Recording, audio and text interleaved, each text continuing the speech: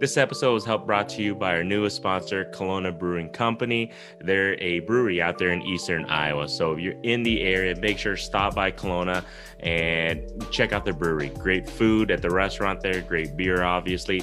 If you're in the Midwest, check out any Hy-Vees. I believe they carry the 6-packs, and they have different types of flavors. So you guys are going to want to, definitely try that out. And I think throughout this whole process, Fishing Kid and myself for Beer Fish Fanatics, we're going to be doing some giveaways here and there. If you guys can go ahead and tag us here and there with your Kelowna beer. So other than that, enjoy the episode, guys.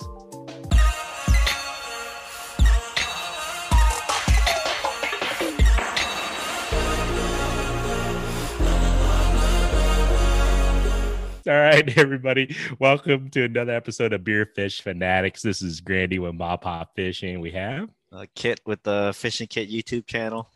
And today we have a guest that you might be a little bit familiar if you listen to our previous episode with Gus. And you know what? We decided, we had one bear, so why not have the second part of the, of the team, right? So K-Bear, I guess he calls you, but we have Kristy Batisata. Yeah. Thank you for joining us. Thank you for having me. I'm excited to do it. And definitely want to give a shot. You know what? Beer Fish Fanatics, we got to drink beer. So I want to definitely give a quick shout out to Kelowna Brewing Company, our sponsor. I'm going to try this. I was talking to Kit earlier. This is really a lot of alcohol. It's called yeah, it goes UBU. I love it. I'm going to check this one out. It's an Imperial Stout, and it is 10.2% alcohol content. So I'm going to try. Yeah, I'm definitely gonna. Mostly how I feel after. I'm pretty sure. I'm pretty sure I'll feel good, man. What do you got, Kit? I was looking at that UBU one also, and I saw the alcohol content. I was like, I want to make sure I make it to the end of the podcast. So I went with the Block Party from Kelowna Brewing. Ooh, nice. And it's only 5.8. 5 minutes. Hey, half of mine. So that means you got to drink 2 of those to catch up to me, Kit. All right. All right, Kristy, what do you got? Well, I have got this. I don't even know how to say the name pronounced correctly. I think it's Sauza Agua Fuerte. It's spiked sparkling water. It has tequila and it's pineapple flavor. And let's see, right, where is that? There we go. And it's got, let's see, what does it have? I think it's like 5% alcohol. So yeah. There you go. We're gonna have a good time today. Cheers, everyone. Ever drink? Yeah, cheers. cheers. Oh yeah, shout outs to Jigging with Jake, friend of the show. Yeah. The green, the logo's green. That's why you can see through it. So it's kind of looking kind of weird. That's cool. So everybody's wondering. If you're in the Iowa area, like I said, you go to Hy-Vee, go grab this beer. If you guys get a chance to, it's actually a really smooth Imperial Stout. And I'm not saying that because they're our sponsor. I'm actually saying that truly because I drink in Imperial Stouts before and they can be rough. This one's actually, this one surprisingly is not as rough as I thought it was going to be. But yeah, go try it out. It's a really good beer. So. He says that now. Let's watch as he continues through the show. Hopefully I can get my sentences together, But, just watch his eyes. They might start getting smaller and smaller. Oh, man. But again, you know what? Thank you so much, Kristy. We had Gus on here, but you know what? Enough about Gus. We want to know you. I want to get to know you a little bit more. Obviously, I've checked out your guys' channel. If everybody hasn't seen it, go check out Two Bears Outdoors on YouTube. It's pretty cool stuff. You kind of do a lot of vlogs of outdoor stuff that you guys do. But to me, I want to know about you. And I know there's a little bit about the background of what you do as a marine mammal trainer. You're going to have to teach me that. I don't know what the hell that is. So you're going to have to explain that to me. I'm obviously not the brightest cat out there. So if you can teach me. But tell us a little bit about yourself, about your show, about you and what you're all about. Well, again, I'm not really doing much marine mammal training anymore, but I used to do that. And I got my love of the ocean and marine mammals just from my family always would come down to Daytona Beach and vacation there.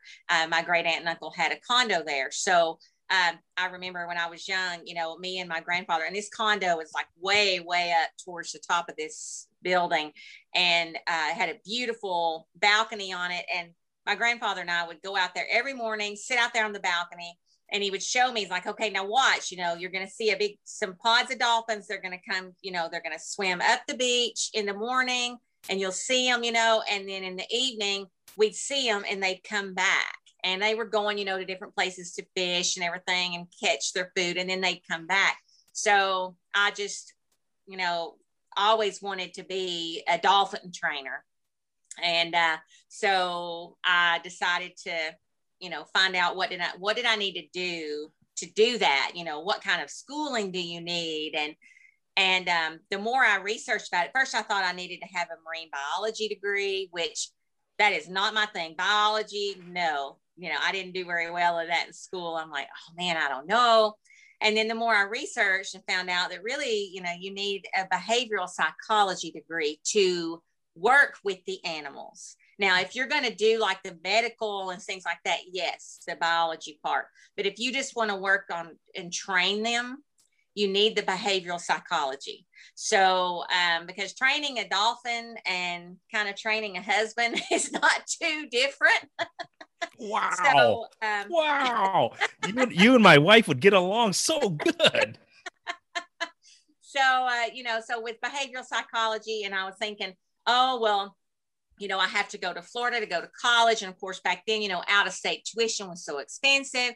And then when I found out I needed behavioral psychology, I'm like, well, I can go right here at home, University of Tennessee, Knoxville, you know, and I can do that here. So that's what I ended up doing. And, you know, while I was in college, I did an internship, and also did a lot of volunteering down in the Keys at the Dolphin Research Center, anytime like on spring break or, you know, a week or two or here. And then I did that a month-long internship down there as well. So I was quickly learning that, yeah, you can have a degree, but you need the experience. And I think there's a lot of things out there nowadays, you know, where back then people were all, you know, all their parents and everything pushing you, go to college. Well, yes, college is great. And that's a degree. Nobody can ever take that away from you. But I learned that you really need the experience, because you can have all the book smarts in the world, but if you can't actually train an animal, you're no good to them. So that's why, you know, I did that volunteering and all of that. So, and I trained dolphins and California sea lions and harbor seals and gray seals, and dealt with some little otters at one point, and just a lot of different things. And so that, you know, me and my love of animals, and that's kind of one of the ways that me and Gus ended up coming together at one point. But that's where I got into dealing with the animals and things. And then of course I ended up with a big bear. A land mammal. Yeah, exactly. He's definitely one of a kind. Right. So when you're talking about training these marine mammals, so what are you training them to do? Like just backflips out of the water? Like, hey, go get this thing? You're training up what you're doing. And one thing that a lot of people would always say to me, they'd come up and be like, oh, well, make it do this, and make the dolphin do this, make it do that. I'm like, okay, first off, that's about a 300 to a 500 pound mammal. There is no way that I can make this animal do anything that it doesn't want to do. Mm-hmm. So that's where the training comes in. What you do is you're capturing the behaviors that they already do. And then you can add to that. But a lot of times people say, well, make it do a trick. I'm like, well, it's not a trick. A trick is like a magician, you know, oh, you think you're seeing something, but you're not, or whatever. No, these are behaviors that these animals are very capable of doing. And you just train, you capture that behavior. So you might see the dolphin decides to just all of a sudden do like a tail walk, because they do that in the wild. They will come up and, where they kind of on their tail and they kind of go backwards, and the majority of their body's out of the water. That's a behavior that they do naturally. And so what you do is when you see it do that, you can capture it and like give it a reward right then.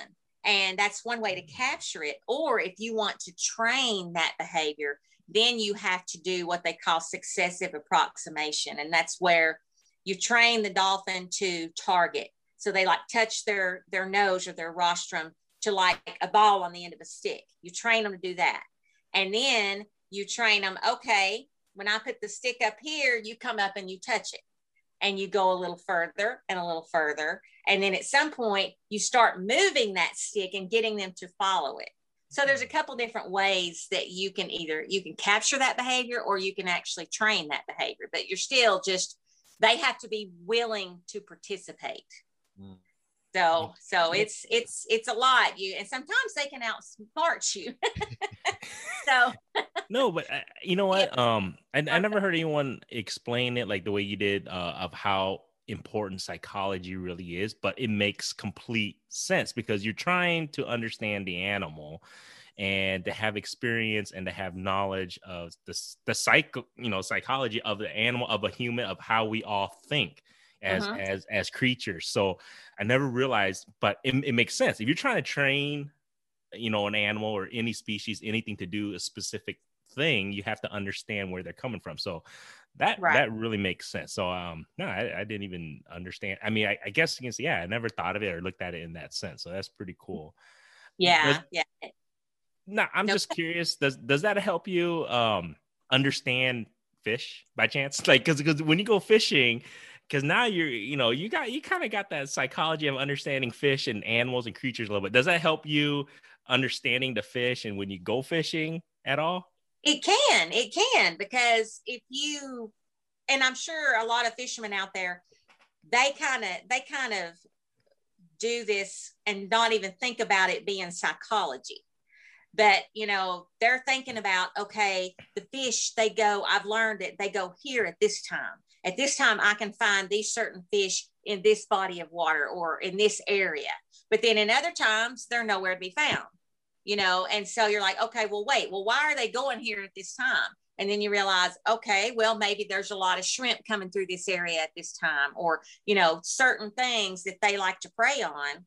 So you're kind of getting into the mind of the fish, so to speak, to try to figure out where they're going to be. So where to go to try to catch them. Does that make sense? Hey, Kit, you're a fish psychologist, man. I guess. I'm just, it actually makes sense. You're right. You're trying to think where would you be if you're the fish, because you're trying to catch him, right? Right. And then you're also trying to think, okay, what is he going to eat, or she, or what are they going to eat? So you're putting yourself in their psych. Holy crap! See, we're all fish psychologists, man. It's awesome. I wouldn't go as far as calling myself a fish psychologist. More like I'm out there enough times. I just happen to run into fish. Is what I think. But after a while, and it can go the other way around. You start kind of learning. Okay, well, the fish are here, and then the fish can kind of train you. Right. Because you're like, okay, well, I know the fish are going to be here and I want to go to the fish, so I'm going to go there, so it goes both ways. Because actually, you can train just about anything. You can train a cockroach. I mean, anything. What? You can train. You can train them. You can train. I don't know if y'all have ever seen any YouTube videos or anything of like there's people that have trained octopus. You can train just about anything. Yes. And I even saw where somebody trained an octopus, like I was telling you, to target train, where you have like the ball on the stick or whatever, and you train them to touch it or whatever. I saw where, I forget what facility it was, but they trained it to do that. Wow. And they even at Theater of the Sea down in the Keys, another place that I used to work a long time ago, I think it may be about 3 or 4 years ago, they actually started working with their alligators and their crocs. And even though a lot of people say that, that you can't train them, now they're still going to think the way they think, but you can train them to target. You can train them. They taught one of their alligators to paint. They taught her how to hold the brush in her mouth, and they taught her how to paint with it. So it's amazing. Wow. I'm not gonna lie, I wouldn't be that close. Like I was telling Gus, man, there's you're not gonna find me. I know my limits, and I know what what I'm capable of. That's what I always said, and he's gotten me. I've of course been on, sat on a few alligators. Of course, their mouth was taped. But, you have my husband, and he's like, oh, no, I want you to do and go swimming with me in the water with the alligator. I'm like, no. Not going to happen. Well, he was trying to convince us to do that same thing. But if he can't convince you, there's no way he's going to convince us. Exactly. Yeah. Like I said, if their mouth is taped, I'm okay. But then again, I learned, I don't know if y'all had seen the video or anything of when he proposed to me, and I was sitting on the back of an alligator when he actually proposed to me. And of course its mouth was taped and everything, but there was a little pool right behind, not even 5 feet behind me where I was sitting on the gator, that had a bunch of other alligators that were not taped. And I'm thinking, okay, if this gator throws me off, I'm going to land right in this pool and I'm gone, And Gus is like, no. And when I went to sit down, because I didn't even know that any of this was going to happen, of course. And I remember him telling me, and they were telling me, when you get ready to sit on an alligator, you better commit and sit. Because if you kind of, wait, I got to move, they're going to kind of buck and move. And boy, when they hit you with that tail, which has the ridges in their back and in the tail, those are scoots. Those are bones, and they hurt like heck. And I found that the hard way, because I went to sit down, but I'm like, oh no, wait. And when I started to move back up just a little bit, that gator thrashed his tail, and it wrapped around my calf. I had bruises all the way around my calf for like 3 weeks after that. I'm like, wow, what a way to come out of your proposal with bruises all over your leg.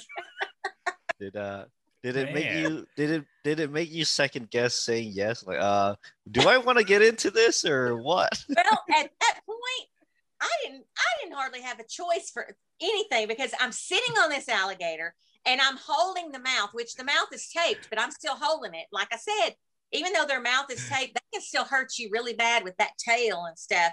And I'm like, okay, I don't want to get thrown off of here. And Gus is talking, and he's like, okay, now you remember when you first saw me wrestle? Because where he proposed to me was the place that I saw him wrestle alligators for the very first time, like back. This was in 2000, I think 13, when he proposed to me. The first time I ever saw him wrestle was back in 1999, 2000. So, wow. He's like, you remember when you came to see me and I was wrestling? Well, we're going to recreate that. And he starts to acts like he's going to cut the tape off the alligator's mouth. And I'm like, whoa, no. And at this point, I still have no clue what's about to happen. And of course, my husband is just like me. We're both long-winded. So he starts talking, and then at some point I figure out, wait a minute. He's getting ready to ask me to marry him. And you know how most women, when they're like, well, I couldn't do that. I'm holding an alligator. I couldn't let go. So I'm like, okay. So, it was quite interesting, but no, I mean, I didn't second guess it at all. He had proved himself over and over again, because we dated, we dated for like 2 years or so, and then we were engaged for a year or so, and that was long distance. Remember, mind you, I was in Tennessee, so we only got to see each other maybe 3 or 4 times a year. But in those times, he really proved himself over and over to me. So I'm like, okay, but but it did go through my mind. Okay, this is what my life is going to be, living to sit on alligators. And so, because he was always wanting to get a picture, he wanted the photo op. So that's why when and again, this was in front of a bunch of people. This was in front of a show. They were doing an alligator handling show. Oh. And so all the guys there knew, what was happening. And Gus had set up a couple of cameras, whatever. And I was used to him. He was always getting the shot. He's always in my face with a GoPro, a video camera. I learned to lock the door behind me when I went to the bathroom, because that's how much he was always in your face. And so at this point, nothing was new to me. I'm like, okay, he wants another photo op. He wants a video. Okay, I'll go sit on the gator, Yeah. So at first I'm just like, okay, fine, and then, but it kind of changed rather quickly. And it was a very unique proposal. I can tell you that I never saw it coming. Right.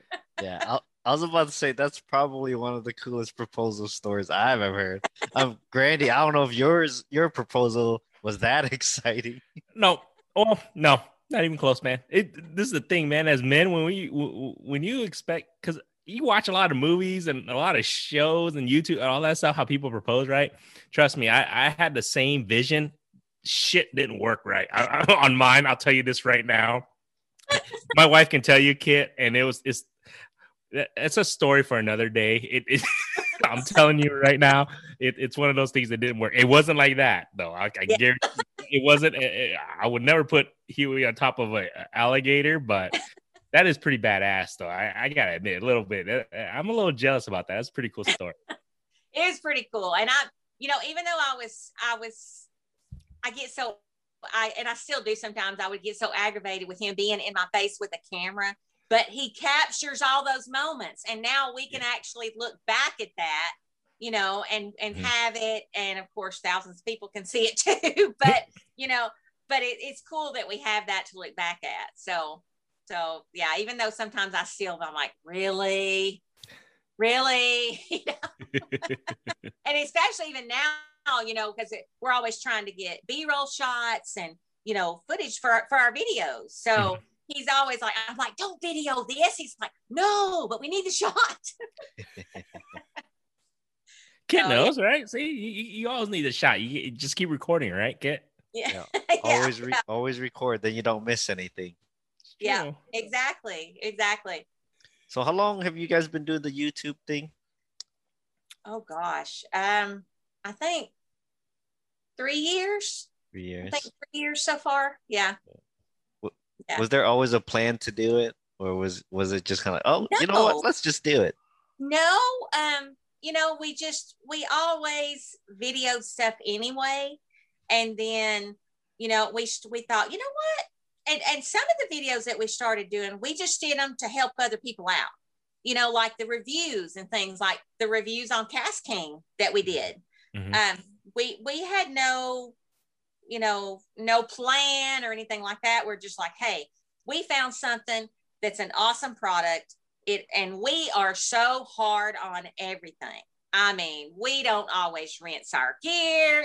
We just don't do everything that we should, like some of the people that they wash every little piece and they do this and that. No, we're just like, we're tired, throw it in the corner, and we're done. So when we found these, yeah. I'm with you. Yeah.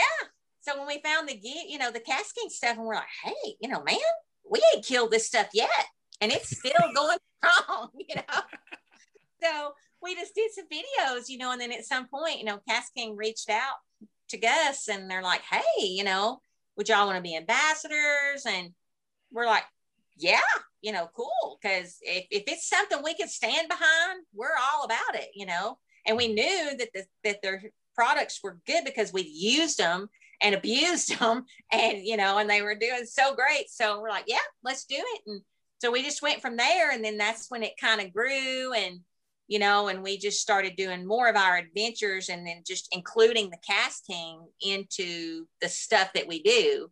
Mm-hmm. Now we're doing more. Well, for the past year, because of the COVID, we hadn't done a whole lot of anything. I mean, I don't know how it was up where you all were, but I mean, they closed our boat ramps for months. And why did you close the boat ramps? That's the one place where people can go and get away from everybody. But yet they closed them. So, you know, there was quite a while where we couldn't get out and really do. And they didn't even, there was certain even areas in the Everglades, you know, that we would go fishing, and they even closed that. They didn't even want you out there standing on the bank fishing. And I'm like, okay, there's nobody around for miles, but okay. Yeah, you know what? I think we got lucky in that sense, because I know like Illinois, like Chicago, Illinois, they shut down, and Iowa, we really did get lucky. Didn't shut the lakes down. I mean, there was no camping. They didn't allow camping, obviously, last year in 2020. But yeah, we were super lucky. They didn't shut any of the lakes down. You can go fishing. They didn't shut down the boat ramps or anything, luckily. But yeah, there's states around us that did get locked down. And it's like you were just saying, it's just like, dude, we're outside and I'm alone outside fishing. I mean, I don't think I'm going to pass COVID to myself. I'm just saying, you know, in a sense. And even if I did have it, I'm passing it to myself. It is, and I totally get that. And no, yeah, I didn't know it was completely locked down over there. For how long did they shut that down for you guys, so you guys couldn't fish for? How long was that? Oh gosh, it was probably for, I don't know, completely shut down for maybe 4 months. Wow. And then they started reopening the boat ramps, but at a very, very small capacity. So like we have a boat ramp just a couple of miles from our house that they've got, gosh, what, 1, 2, 3, 4, 5, 6, probably 6 or 8 lanes to where you can back in. And they were only allowing, instead of using both lanes on one side of the dock, they only one. So it was down to like 3 to 4 lanes. So it would get backed up. And of course, when they did finally open it a little bit, then everybody and their brother was like, we got to go, you know? Yeah. So then the lines were miles and miles long just to try to get in. Well, they've only got a certain amount of parking. So they've got a decent amount of parking, but when you have that many people, some of our friends and stuff, they're like, I went and sat in line. They got in line at like probably 3, 4 o'clock in the morning. They sat in line for 2 hours or more. But then when they got up there, close to getting up there, oh, sorry, we're closed. We don't have any more parking.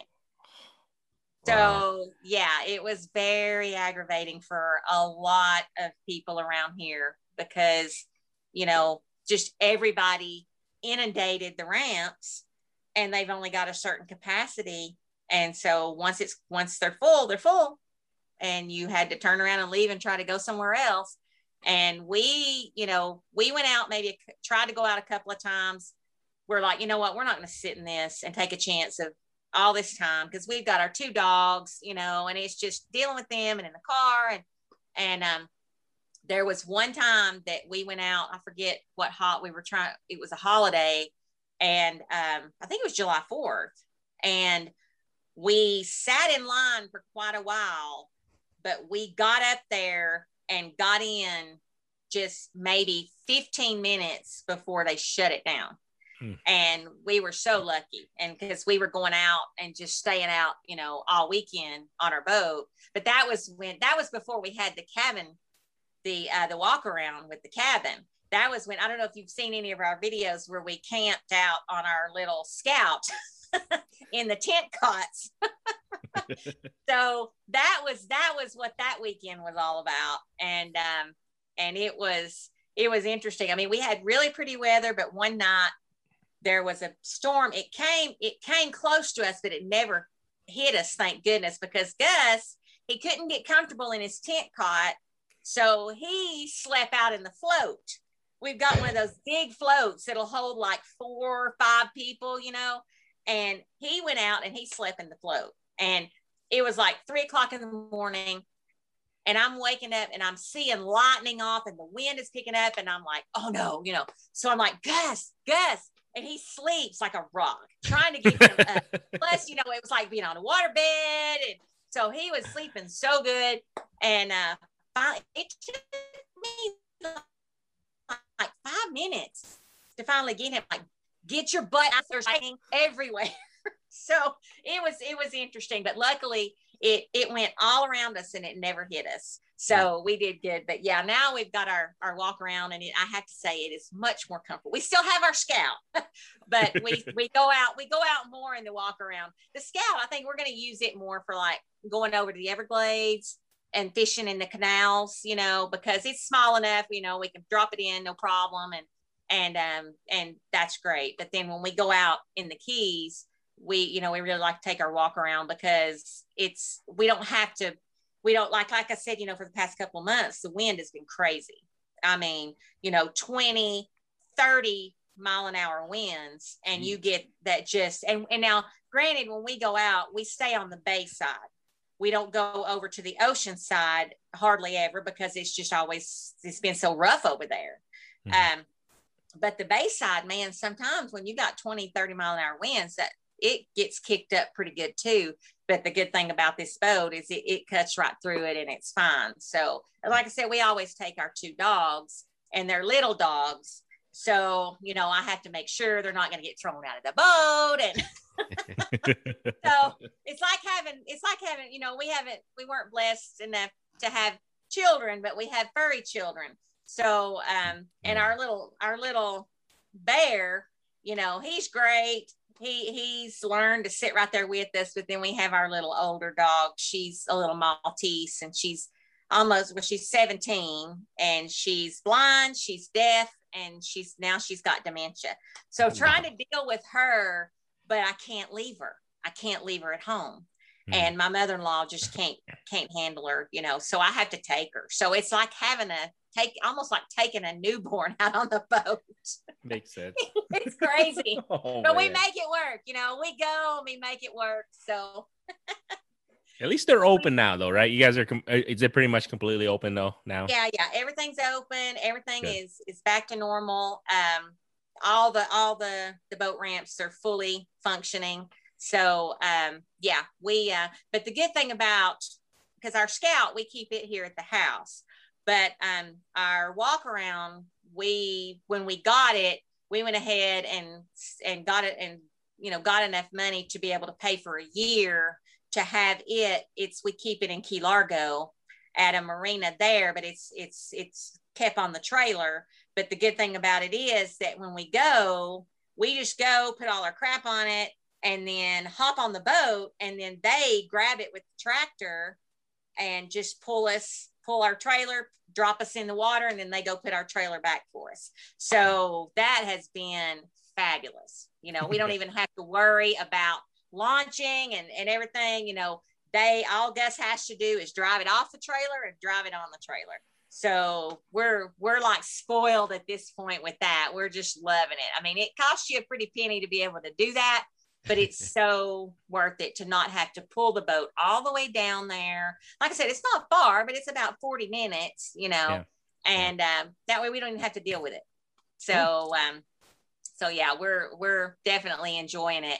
And we just we're really looking forward to the water and the wind dying down to where we can actually get out on the ocean side more, because we've been wanting to do more fishing over there, you know, because we just go out about as far as the reef.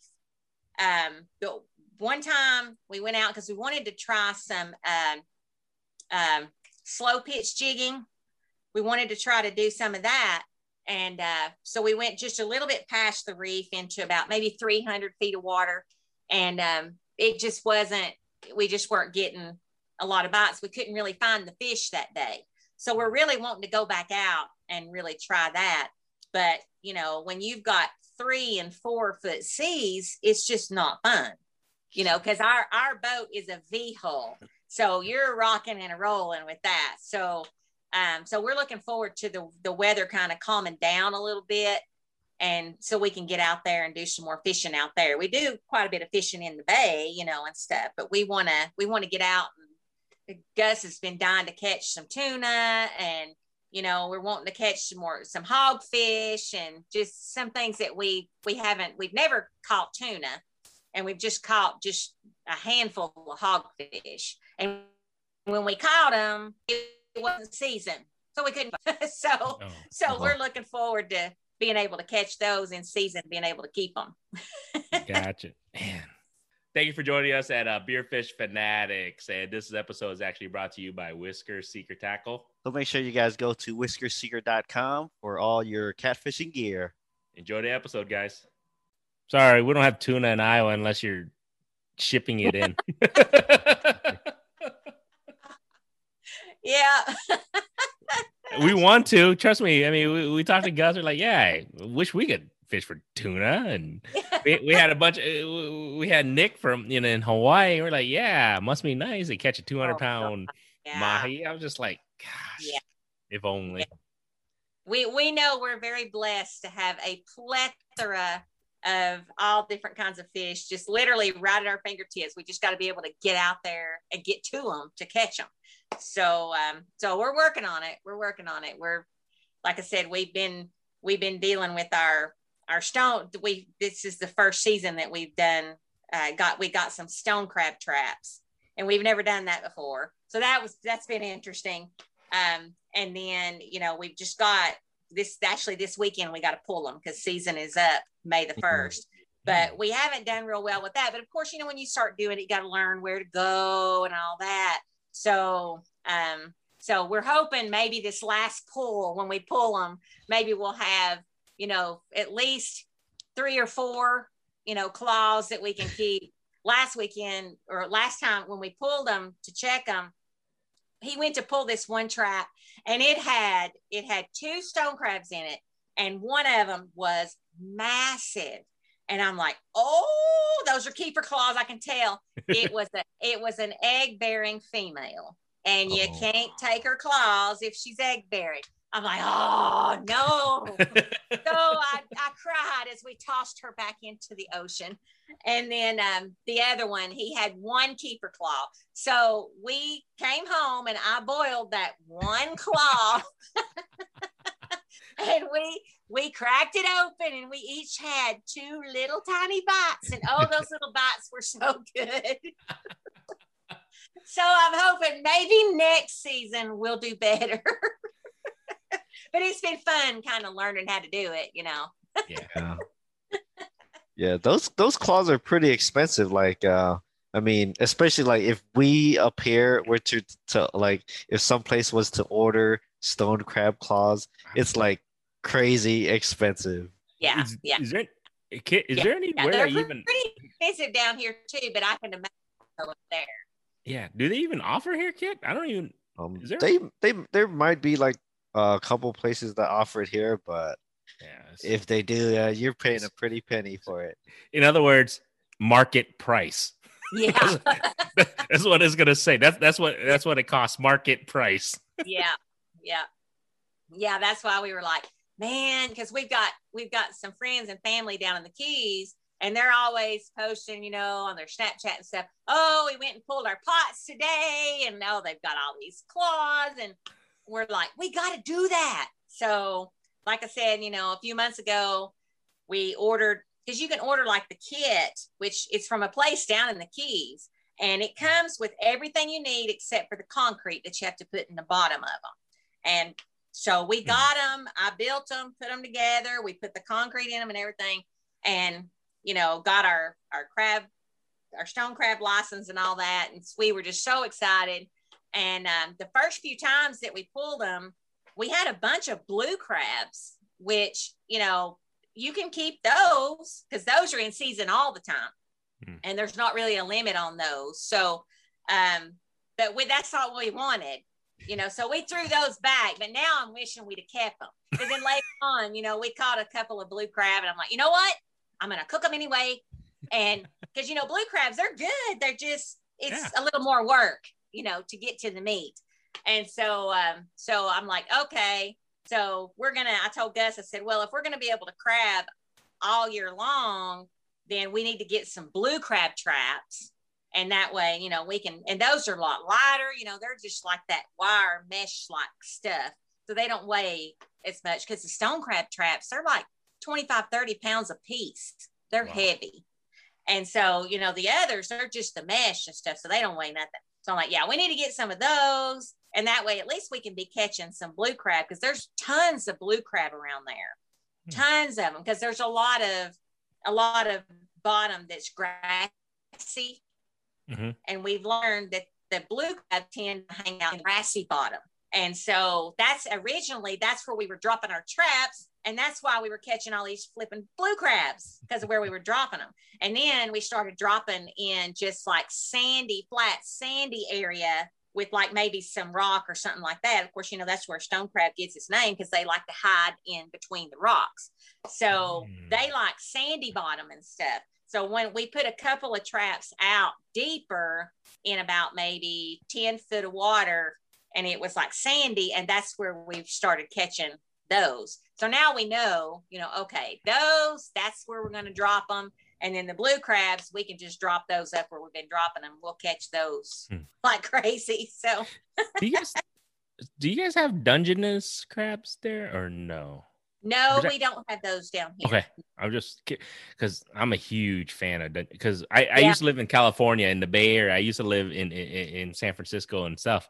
And yeah, when they go Dungeness crabs, oh gosh, it's so good. Yeah. No, I was just wondering. I wasn't sure if that was like, I guess it's just different locations of the U.S. Yeah. So that's pretty interesting. Yeah. Yeah. As far as I know, we don't have those here. We just, but we've got, boy, the blue crabs are very abundant. And then the stone crabs are too, if you know where to find them. So we're still scouting out our spots, so to speak. So we found a couple of spots that we know tend to, you get a few of them there. And then so next season we'll scout out some more, and hopefully we'll do a little bit better then. What are the open dates seasons for them? Well, I think the season opens around October. Okay. And then I know it ends May 1st. And then of course, like I said, blue crab, there's not a season for them. They're all year long. There's just a couple of weeks. And it depends on what part of Florida you're in as to what those 2 weeks are. Those 2 weeks, you're not allowed to try to catch any blue crabs or anything. Because I guess during those 2 weeks, they are going around FWC and everything. They go around and they're trying to find derelict traps. And so they're going out and they're any traps that have been like lost, or whatever, they pull them. And just to get them out of the ocean, and, because you have a derelict trap, and then, I mean, it's regulation that you have to have that chew out. There's a chew out piece. It's just a piece of wood that is, biodegradable, of course. So if that trap gets lost and you get stuff in there, well, they can chew that out, or over time, it'll just go away. It'll biodegrade. And that way they'll be able to get out. If not, that trap just keeps on killing and killing and killing. So, so they have those 2 weeks to where they can go out and any blue crab traps or whatever, because I guess those tend to sometimes get lost easier because they're so light. And so they tend to get lost easier. So they go out and any ones that they find that don't have like buoys on them or whatever, because if it's got a buoy stuck to it, then it's somebody's. But during those 2 weeks, there shouldn't be any out there. So any ones they find, they're going to pull them. So, but yeah, the rest of the year you can catch blue crabs all you want. So we're going to try to do that, and then we've also want to try to do some lobstering. We've never done that either. So now that we've got our bigger boat, and we really want to try our hand at that. So we'll see. I don't know. Sometimes, because you can't catch them in traps. You have to go and just catch them by hand, or catch them with the lobster kit or whatever. Okay. That's the only way you're allowed to recreationally. That's the only way you're allowed to catch them. So, I'm interested to see if we can do that. Cause you gotta be able to get down there. And then usually they're under ledges and things like that. So, and I told Gus I would love to get some more scuba gear, because I'm scuba certified. I hadn't been in years, but I'm certified, but he's not. But I told him I wanted him to get certified, because it is so much easier when you're looking for those things if you're down there floating around rather than you're trying to swim down, you know. And then if you've kind of got a little extra padding like both me and Gus do, you're going to bob back up to the top like a cork. So you use all your air just trying to get down there to them, and then you scare them away. So so that'll be a video all in itself of us trying to lobster. Lobster. All right, kid, we got it. I love lobster. So my wife loved lobster. I might have to. Actually, I think we're gonna try to do a quick trip to Florida. I think I'm looking to take my family maybe at the end of the summer or something. So yeah, absolutely. Yeah, Y'all need to come down. We'd love to take y'all out on the boat. I mean, see? That's what we do all the time. We love taking people out. I have a lot of business colleagues back in Tennessee, because after I got out of marine mammal training, I was in the hospitality industry. And I was in it in college, but you know, I worked for a sales and marketing director for a hotel for 11 years. And then I worked for the Titanic Museum as a sales manager for like 4 years. So I have a lot of business colleagues that I'm still in touch with.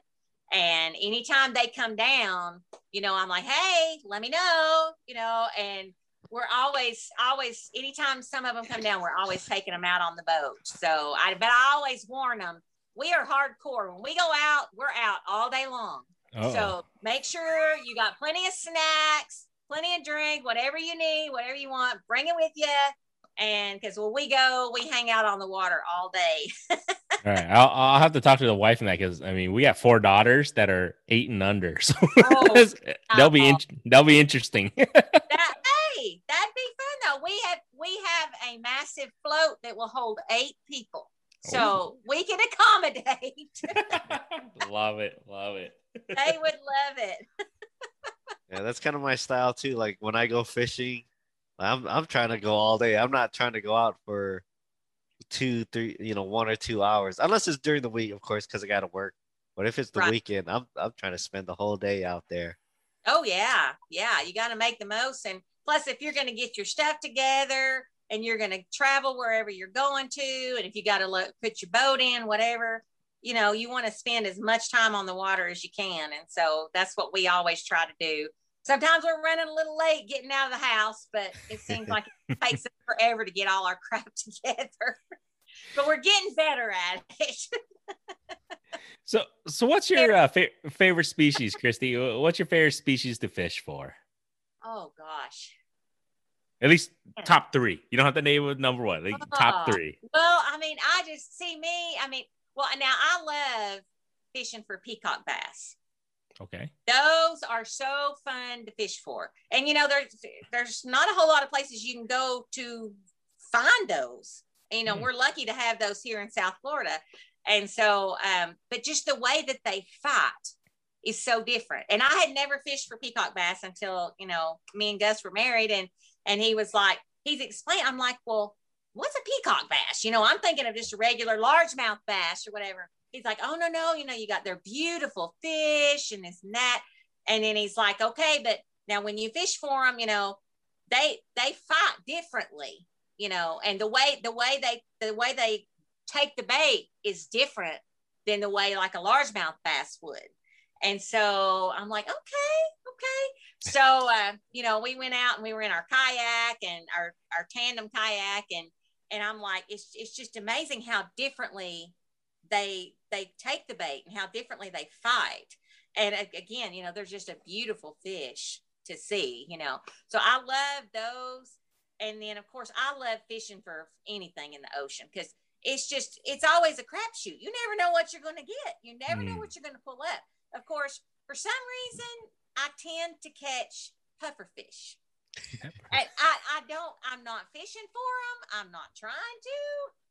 But I don't know how many times I have pulled up those stinking little pufferfish. They're cute as they can be, but it's like, I really don't want to eat that. Which, you know, you can't eat them. You have to cut a certain way so you get that little sack that has the poison or whatever in it. But They say they taste just like chicken. They All right. say Explain to our audience, because in case they don't know what a pepperfish is. a puffer fish. Pepper? No, Puffer. puffer. Okay. Puffer. You have to explain. Okay. I don't know. You have to explain it to someone like me. You don't know what a puffer fish is? Puffer, I don't. I don't. I'm sure you've probably seen one. When you catch them, they start swelling up and they blow up. Okay. And that's how their defense mechanism. So when you catch them and then when you grab them and you're trying to take them off the hook, they inflate like a balloon, and they've got all these little spines sticking out or whatever. And, okay. Yeah. They puff up. I don't know why I tend to catch them so much. I'm like, oh yeah, and I get it up. I'm like, oh my gosh, another. I tend to catch the aquarium fish, like the puffer fish, the pretty angel fish, all these things that you really don't want to eat. They're just pretty to put in an aquarium. Oh yeah, but I like I said, hogfish is one that I love to try to catch those, and I've only caught 2, and they're it's hard to get them to bite certain things, and it's hard to find. You might be able to catch one, but if you're trying to catch them, they're in season, and you're trying to catch one, to keep. They got to be a pretty good size to be able to keep them. And so the last time that I caught one, it wasn't in season, and then the time before that, it was a keeper, and we weren't sure it was a keeper at the time because we weren't sure of the length. And so I toss it back, and I'm looking, and I'm like, oh man, I could have kept that fish. So now we make sure we have all our little charts with us and everything. Because I do not want to throw a fish back that I could potentially keep and eat. There you go. Especially a hogfish. we don't peacock bass. I've never obviously caught one. We have to go and try and catch a peacock basket. Oh gosh, they are so fun to catch. If y'all come down here, you need to let Gus take you out.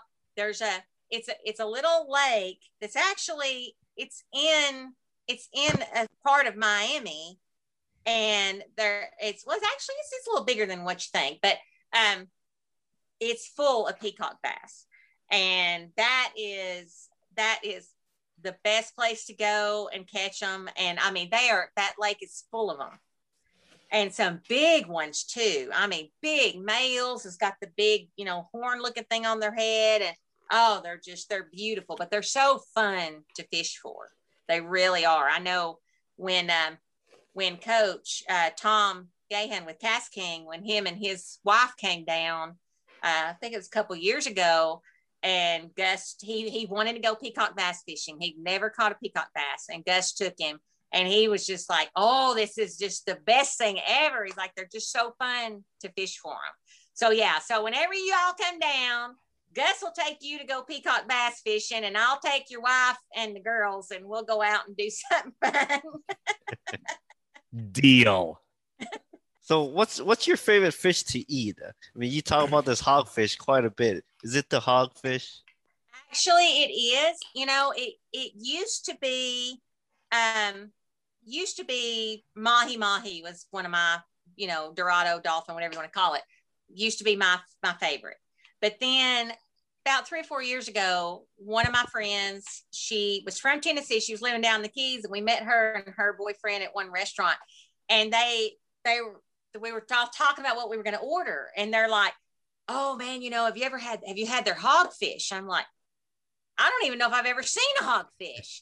And she's like, this is absolutely out of this world. So I'm like, well, I don't know. And Gus is like, I'll order it, so he ordered it. It was absolutely the best tasting fish I have ever had. And ever since then, that's why we've been trying to catch them. But either we're not able to get out on the water and get to where you can really get them, because of the weather, whatever, or the weather's great, but they're not in season. Mm-hmm. So it's really hard for us to be able to get. And of course, you can catch them like inland, around closer to from the reef in at some of the patch reefs where it's not, you're talking maybe 20, 30 feet of water. But a lot of times those are not the keepers. They're not going to be big enough. So you want to go offshore to deeper water. And then that's where you'll find the bigger hogfish, the ones that are just really big and definitely a keeper. So that's what I'm really wanting to do, because ever since we had that, I was like, that's my ultimate fish so far. There's still a lot of others I haven't tried yet, but of the ones that I've tried, that is my ultimate, because I'm the type, I don't like fishy fish. So anything that tastes remotely fishy, no, because I really don't care for freshwater fish that much, because they tend to be more fishy, Yeah. And I remember when I was growing up, my grandfather, we'd go catch crappie and and bass and things like that. And of course they'd have like a fish fry with the crappie and stuff. And I just remember thinking, I like to catch them, but I don't really care to eat them. Oh man, you're killing me, Kristy. I love crappie. Fried crappie is so good. I guess if they're fixed a certain way, you can make them to where they're like less fishy tasting or whatever. So, but when I was little, and I haven't had them since I was probably 12. So, my taste buds have changed over the years. So if they're fixed really well, I might like them now. But boy, back then, no, I was like, no, I'll catch them and you can eat them. Oh man. Yeah, I was gonna say you're gonna hurt some people's feelings, because crappie's like their favorite fish. And you're like, no crappies. Yeah. but we don't have. I don't have the luxury of getting a hogfish or getting tuna or all that. That's true. We don't have that luxury, so that's why we got to get whatever we can and what's the best of availability around us in a sense. So yeah, your selection is a little more narrow and limited. So I get it. yeah, we don't get no saltwater fish here. I mean, unless it's you gotta go to a restaurant. That's the only way we can get one. Yeah, exactly. But we got to do that. Okay. I'm actually, I'm excited. I want to try that one day, is go crabbing. That's one thing. Cause I lived in California for like 13 years and I didn't get a chance to go crabbing for Dungeness crabs out there. And I hear about it all the time, how people went crabbing and stuff. So I definitely want to try that, and it'd be cool. And then lobster, man, you got my attention now. Cause I know my wife doesn't listen to our podcast, so I'm going to have to tell her about this. And she's going to be like, what? Crabbing and lobster? She's gonna be like, I'm all in, dude. Yeah. Yeah. That's like her favorite. So I mean, that's like, she goes, she's gonna be all in for that. So, man, we gotta do that. You gotta make a Florida trip. Got to.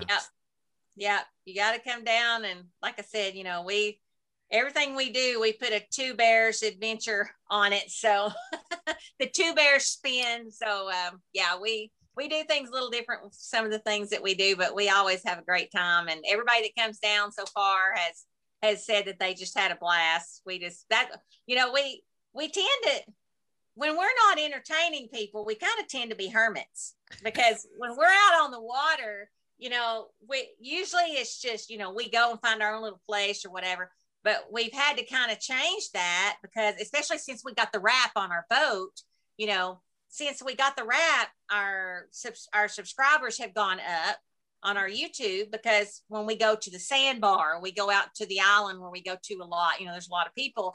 Well, they see the wrap and they're like, well, that's cool. And then they see the name, and then all of a sudden we started getting more subscribers. So I think what it is, they're seeing us. Mm-hmm. And so when we go out, we tend to we'll go up and down a time or two, and then we find our spot. And then Gus is even really good. He's better at it than me. He goes out and kind of starts mingling a little bit, and we've got some business cards that are like waterproof. So that way when we're out, and he's talking to somebody, and he's got this hat, and it's got like a little, what do you call it? Pocket in the bottom of the top of it. So he just keeps the business cards up there. So he was talking to somebody last weekend. He's like, hey, yeah, let me give you a business card, and he whips it out, and of course they're all so it works out well, the waterproof cards and the wrap, and it really gets our name out there.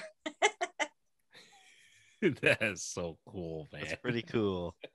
Maybe I should put my my name on my kayak. Then people will see me like, hey, look that guy up. Exactly. That's a bad dude. That's a bad. People are nosy. They see it and they're like, I wonder what that is. And they'll make a mental note or they'll write it down and then they'll go back home and they'll look it up. That's a good idea. Put fishing kit and then you know what? Get a flag. Get a flag. And that's the one thing. Dude. We've got it. Gus has designed it. We just haven't ordered it, and bought it yet. But that's another thing we want to do is because a lot of the YouTubers down here that go out on the sandbars, they have a flag with their YouTube on it and everything. And I'm telling you, it works. It really works. All right. That's it, man. When's your birthday, Kit? I'll talk to Huey. I'll see you and get you a flag for your kayak, man. Okay. Yeah. All right. And you have to use it. Yeah, you got to use it. You can't take it and then not use it. All right. You got to use it. I'll use it. I need a flag for my kayak, anyways. So for visibility. See. Yeah. There you go. See, dual purpose. Love it. So fun. So my last question that for me I want to ask. Okay, so we had Gus on here, and he told us you guys have a room full. I'm not the biggest snake guy. I am a very scared individual when it comes to snake. I'm just curious, how do you feel about that? You guys have a room of snakes. I told my wife about that. She goes, what? I go, yes, he has a full room of snakes. So to me, I'm like, I can't do that. How does that make you feel? I'm just curious. I just want to know. Well, when I first started, when Gus and I started dating, he had a few different snakes that he kept in his office at work and stuff. And back then, they actually had a few venomous snakes. So just regular like pythons, boas, things like that.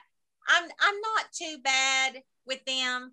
Still we've got a few that are a little bit snitty and I kind of try to stay away from them. But for the most part, I've learned from living in Tennessee that, like the black snakes and things like that, they're actually a really good help, especially around the farm and stuff like that. They kill things that you really don't want around. And so you just kind of let them be and like I said, they had a few venomous snakes that he had for a while. Now those I don't want to have any part of. And of course we don't have any venomous here because, you have to have, your room has to be a certain way because you got to make sure that they cannot get out of that room because it's such a liability. So, and now our room that we have, I've got something under, that's the thing that goes on the bottom of the door so they can't get out that way. Because we have had a few escapees at one time, but they were small. They weren't big, or anything. And it's funny because one time we had one get out and it wasn't a real big snake. It was, at that point, she was probably only about, I don't know, maybe 1.5 feet long and maybe just a little bit bigger than your finger. She was small. But I came in here and I had looked everywhere for her and I'm like, I don't know where she's at. There's no telling. If she got up in the ductwork, she'll get stuck. And so I just couldn't find her. And I was in the closet and I was going through some of Gus's clothes and there was like a stack of like pants and jeans and I'm pulling them and there she was curled up and right on top of, in the middle of that. I mean, it was a stack, a big stack of jeans and stuff. And she had wiggled her way into that stack and she was all nice and cozy. So. Did you scream? Because I would have screamed. No, I mean. I'm not going to lie, man. I would have screamed. It startled me because I just didn't expect to find her there. All these other places I looked and she was in here in the bedroom, which is the room down the hall. And she had made her way in here and she chose to go in the closet. So, but the others, we've had a few others escape, but they were contained in the room, in the snake room. So it's not as we used to. We used to have upwards of 80 something different snakes because we were doing some breeding and things like that. But we've just gotten so busy with, fishing and the boat and everything else that we're thinning out the herd at this point because it's a lot of work and it's expensive to feed them all. And we're just not into it like we were. So I think now we've probably still got maybe 30 snakes. And then we've also got, we've got a tarantula.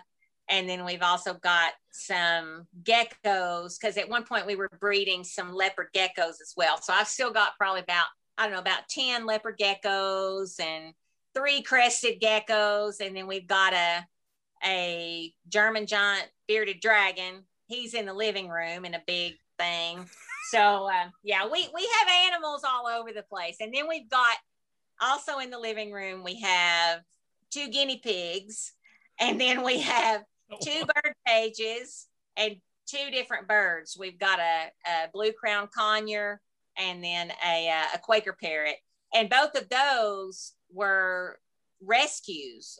Gus found both of them. They had fallen. He found them within like a few weeks of each other. First, the Quaker parrot, she had fallen out of the nest and there was no way to put her back in. And even if he did, the parents probably wouldn't, mess with her anymore. So he brought her home. And, Quaker parrots are all over Florida. They fly all over the place. So he brought her home and we got her caged and everything, and I mean, she was still such a baby. We had to hand feed her for quite a while. And so now, then about 3 weeks later or so, Gus calls me and he's like, well, I found another parrot. I'm like, what? He's like, yeah, but this one's not a Quaker parrot. I think it's a conure. And so I'm like, well, bring it home, and same thing. She'd fallen out of the nest because she was trying to move around and stuff. And so he brought her home. Same thing, had to hand feed her. And now they're beautiful birds, but they won't shut up. They learn to talk. And so one of them, the Quaker, her name is Tiki. And then the blue crown, her name is Coco. And the thing is, I looked up blue crown conures. Those birds cost about $2,000 if you go and buy them from somebody. Yeah. Wow. I'm like, okay. So, but like I said, they both talk. And they say, because I'm always saying, hi, Tiki, hi, Coco. Well, that's what you hear all the time. Hi, Coco. And it's funny because they mimic me, because I'll be like, hi, Coco. And they do the same thing. And then about a week or two ago, I started saying, I'm going to teach them something. I'm going to teach them something new. So I'm like, peekaboo. And within 2 days, Tiki was saying peekaboo. And now Coco's starting to say it. So, and they're hilarious, but they don't shut up. So again, that's why I'm in the bedroom right now, because the more you talk, then the more they talk. And so you all would have been hearing, hi, Coco, hi, Tiki, peekaboo, I don't know what it is. The strays tend to find us. And then Bear, our dog, he is a rescue as well. And Gus found him at work. He got a call from the casino, the Seminole Casino, and they're like, hey, this little dog, somebody evidently has dumped it out. It won't leave out of the parking lot. Can you come get it? So he went. And at this point, Bear was just little. We didn't even know what he was. We knew he looked like some kind of terrier, but we weren't sure exactly what or what's mixed in there or whatever, and so he goes and he's like, he finds this cute little dog. Of course, Bear was very vicious at the time. He would growl and Gus, he couldn't take him to the rescue center at that point because he had other places he had to go patrolling. So he just took him with him all day long, and Bear just got real comfortable with him, So he calls me, and he's like, hey, he said, I found this little dog, and he said, at first, because we thought that my mother-in-law might want him, because it hadn't been that long since my father-in-law had passed away, and she was so busy for years and years taking care of my father-in-law that we thought, well, she didn't really have anything to do after that. She didn't know what to do with herself. And she loves dogs. And so he said, well, I think I'm going to bring him home and see if mom wants him. And I'm like, okay. Now, granted, this was on a holiday weekend, a long holiday weekend, like Labor Day weekend. And I told him, I said, okay. I said, now, what are we going to do if your mom don't want him? Well, I can take him to the rescue center, but I can't take him back until, Tuesday. He was going to be off for 3 or 4 days, I'm like, oh boy, okay. So he brings him home. And of course his mom's like, oh, he's so cute, but yeah, I just can't do it. He's a puppy and I just don't have the energy. I'm like, great. Now we got to deal with this little puppy in addition to my Maltese. And at the time, my Maltese, she still could hear. She still had, her vision, and she didn't have it at that point. So, because we had talked about getting her a friend, but we're like, well, we don't know because she's used to being it, and we don't want to stress her out. So Gus is like, well, if it doesn't work out, I'll just take him back, when I go back to work. So brought him home, and he was real good with Gaia. He would try to play with her, but then we'd be like, no, be gentle, and he learned really quickly. And within a few days, he won us over.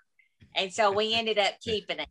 And he's just been we've had him for 3 years now, almost 3 years. And he's just a fabulous little dog. We couldn't have asked for a more perfect dog. Like I said, we still don't know exactly what he is, but we think he's like a Cairn Terrier. But he's the perfect size, but he's like a hardy little dog. So he can keep up with us, and we could take him on the boat, and he just loves it. So he's definitely a cool little dog, but it's just amazing, because we couldn't have found a better dog to even have around our older dog, and now with her being blind and deaf and with dementia, and he's learned, he's learned now to not bother her, and it's so funny because if she starts walking towards him, because again, she can't see him, she's walking towards him. If she touches him, he's like, oh, and he runs off because he doesn't want to get in trouble. It's crazy just how it works out, though. Honestly, it's just crazy how it works out. You guys didn't expect that. So that was, you know what? That's pretty cool of you guys to take that, the dog in. And you know what? Who would have thought? Now you guys, it's your little one. You guys love him, Perfect little boat dog. Exactly. And, when we were talking about what to name him, and I'm like, name him Bear, because when he was little, now he's like blonde, but when he was little, he was like that brown and black, and he looked almost like a little teddy bear in a way, and I'm like, well, what better name than Bear, so it's only fitting. Him. Only fitting on that. So yeah.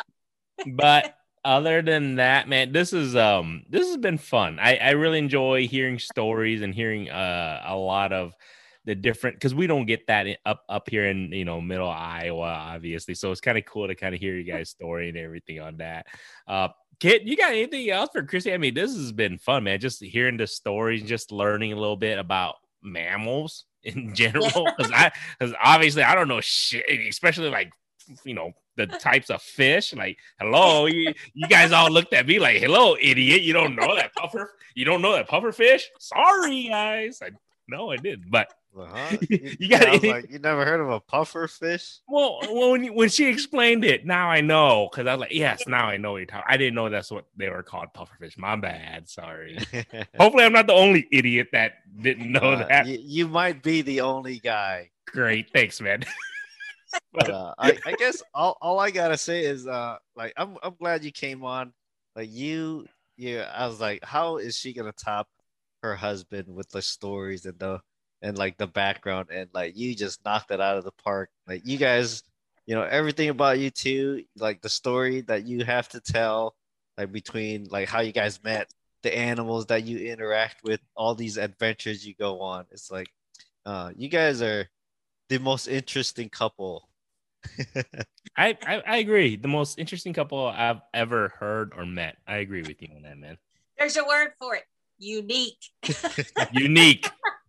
Duh. You're unique, all right. Love it. Anything else for them? Anything else for her, Kit? Yeah, if our audience wants to reach out to you guys, where can they get a hold of you?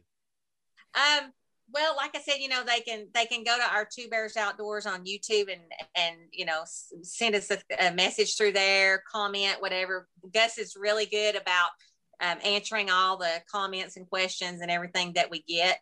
And then our email, they can just email us at twobearsoutdoors@gmail.com.